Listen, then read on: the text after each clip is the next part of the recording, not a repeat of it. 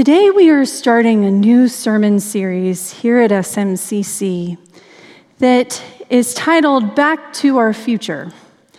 And we're going to be looking at the story of the people of Israel as told through the books of Ezra and Nehemiah, which might not sound super thrilling to you if you have never read those two books.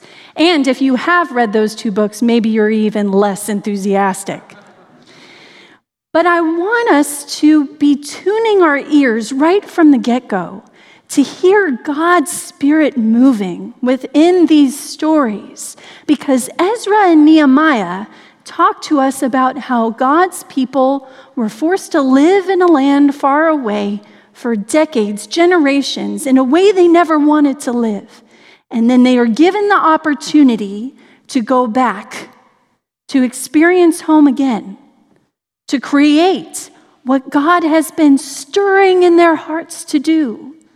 So it sometimes can read a little dry, but I think that there are some parallels between what it meant for the people of Israel to go back to a place that looked familiar and yet felt completely different. I think there's some parallels between that experience for the Israelites and us as the people of God here in Southern California, still in the midst of this pandemic, in a world that continues to change beyond our control. So I invite you, keeping that in mind, to listen with me for the voice of God as spoken through this scripture in Ezra. This is Ezra 1, verses 1 through 6. And I just want you to remember that God's people have been in exile now for decades. They've been living in Babylon, and Cyrus, the king of Persia, is that king who is overseeing them and tells them that they can go home. All right, let's listen for the word of the Lord. In the first year of King Cyrus of Persia, in order that the word of the Lord by the mouth of Jeremiah might be accomplished, the Lord stirred up the spirit of King Cyrus of Persia, so that he sent a herald throughout all his kingdom, and also in a written edict declared, "Thus says King Cyrus of Persia, the Lord, the God of heaven, has given me all the kingdoms of the earth, and he has charged me to build him a house at Jerusalem in Judah. Any of those among you who are of his people, may their God be with them, are now permitted to go up to Jerusalem in Judah and rebuild the house of the Lord, the God of Israel. He is the God who is in Jerusalem. And let all survivors, in whatever place they reside, be assisted by the people of their place with silver and gold, with goods and with animals, besides freewill offerings for the house of the God in Jerusalem. The heads of the families of Judah and Benjamin, and the priests and the Levites, everyone whose spirit God had stirred, got ready to go up and rebuild the house of the Lord in Jerusalem. All their neighbors aided them with silver vessels, with gold, with goods, with animals, and with valuable gifts, besides all that was freely offered. My friends, this is the word of the Lord. Thanks be to God. Please join me as we pray.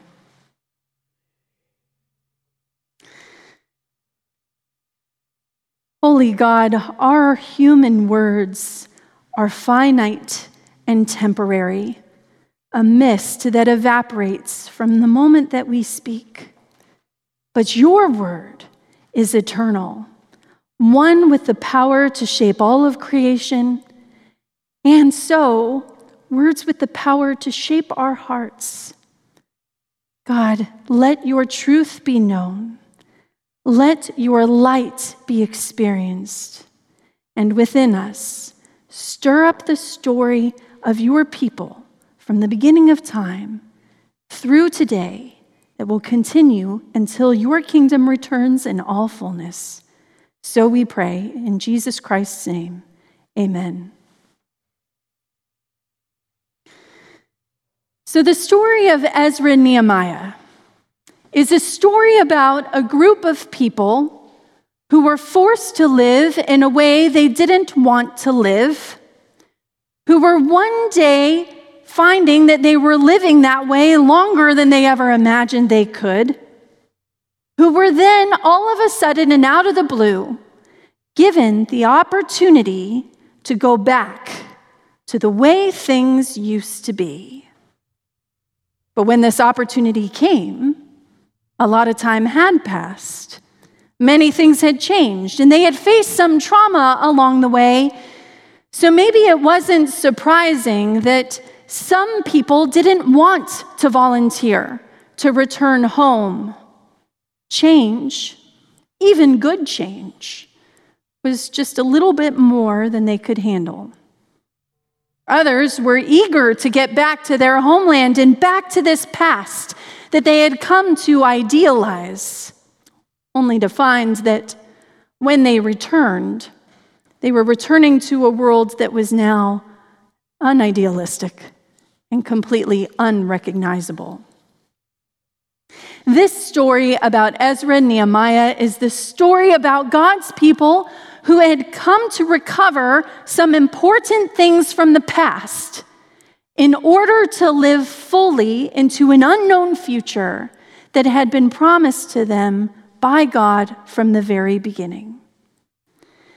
It's a story that, to me, sounds familiar to our collective life here at San Marino Community Church. Along with the rest of the globe, we have been living in this pandemic reality that we did not choose for ourselves.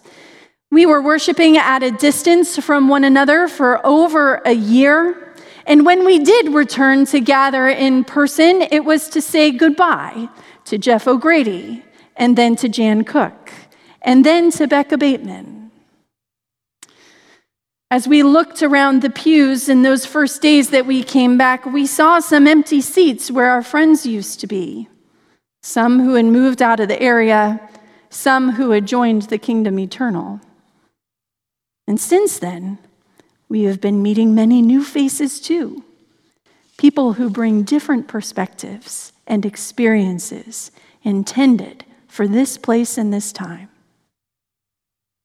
For us here at SMCC, it really feels like 10 years have passed these last 2 years. And many things have really changed. We have faced our share of trauma too.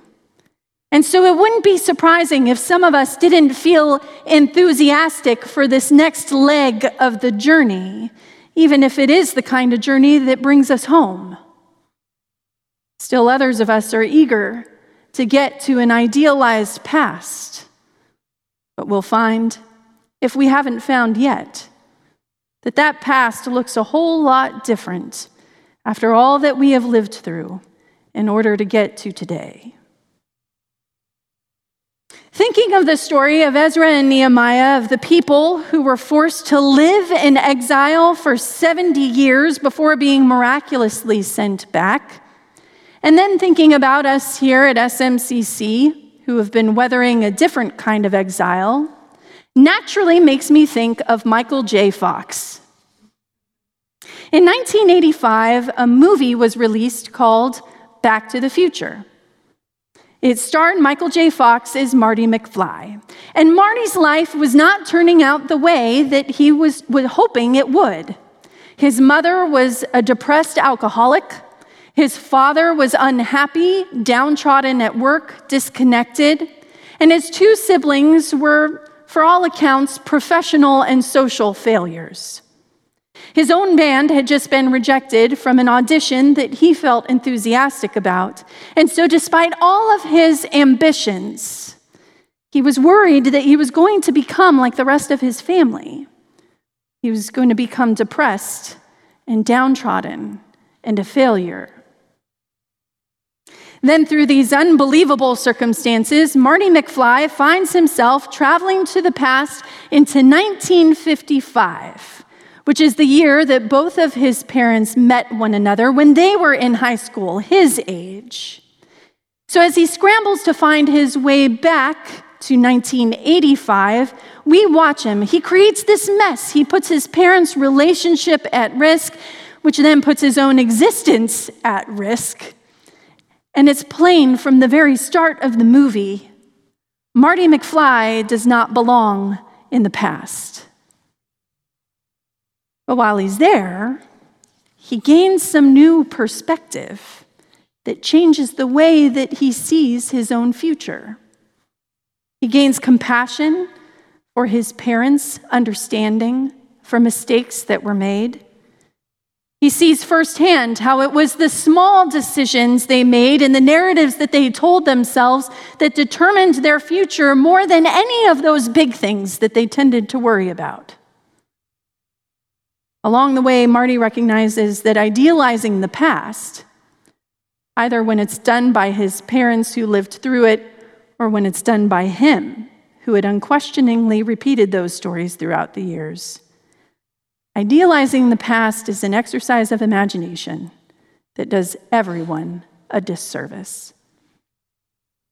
Marty McFly's journey through the past enables him then to return into this fuller and more life-giving future. And that makes me think of Ezra and Nehemiah, naturally, and of how all of the Israelites returning to Jerusalem from Babylonian captivity had the opportunity to create a fuller future with all that they knew from the past.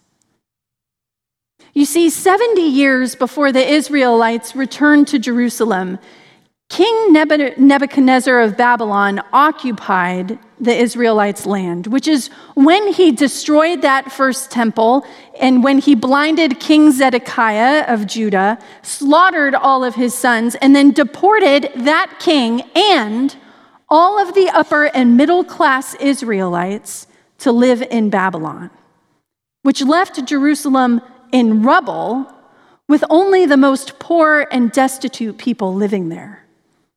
So for about 70 years, God's people were socially distanced from one another, half of them living in a land that was not their home, and the remaining of them so poor and oppressed by the demands of Babylon that they could do nothing more than just survive in that city that was left crumbling for decades.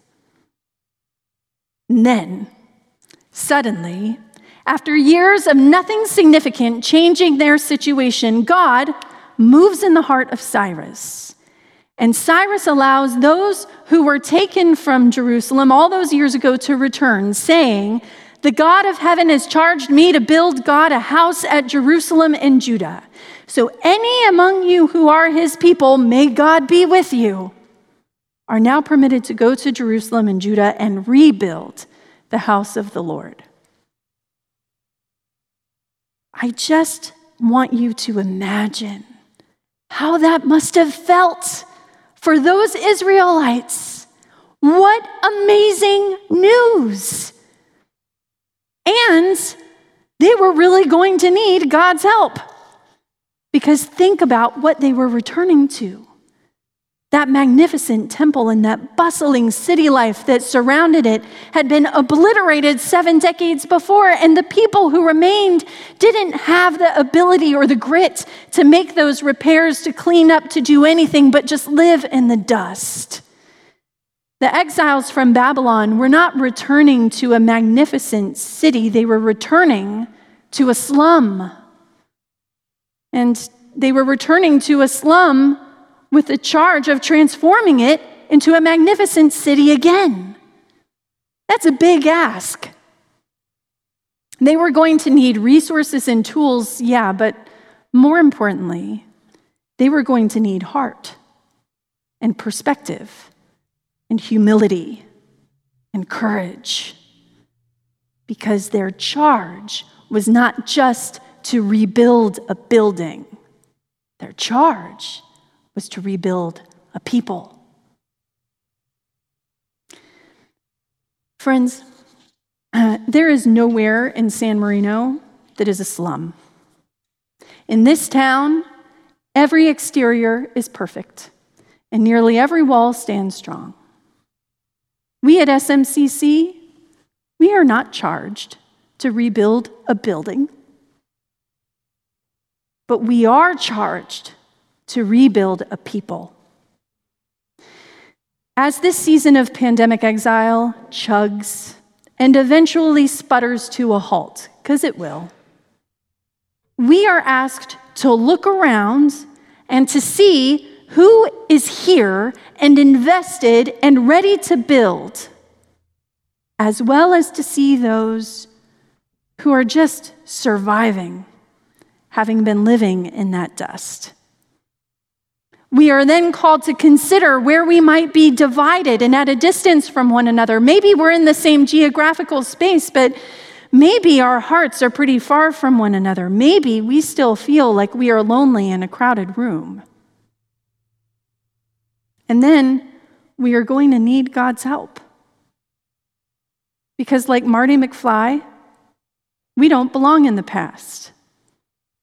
But we are going to need the understanding and perspective of what has been if we want to build a people who can journey confidently into the future. Over the next several weeks, we are going to be following along in the story of Ezra and Nehemiah. We're going to be learning about that journey and what that journey held for the hearts of those people who were stirred to rebuild, not just a building, but a community. We're going to be thinking about the emotions that they encountered, about the challenges that they faced, about the successes they had and how they celebrated those successes. We're going to be talking about their hopes and about what it means to be a community for a world that we think feels familiar but really looks very different. And so I'm going to ask, as we start this journey this week and carry on for the next few, how is God stirring your heart to build a people? The doors are opening, my friends. We are given the opportunity to return home. I really encourage us to take those first steps through together.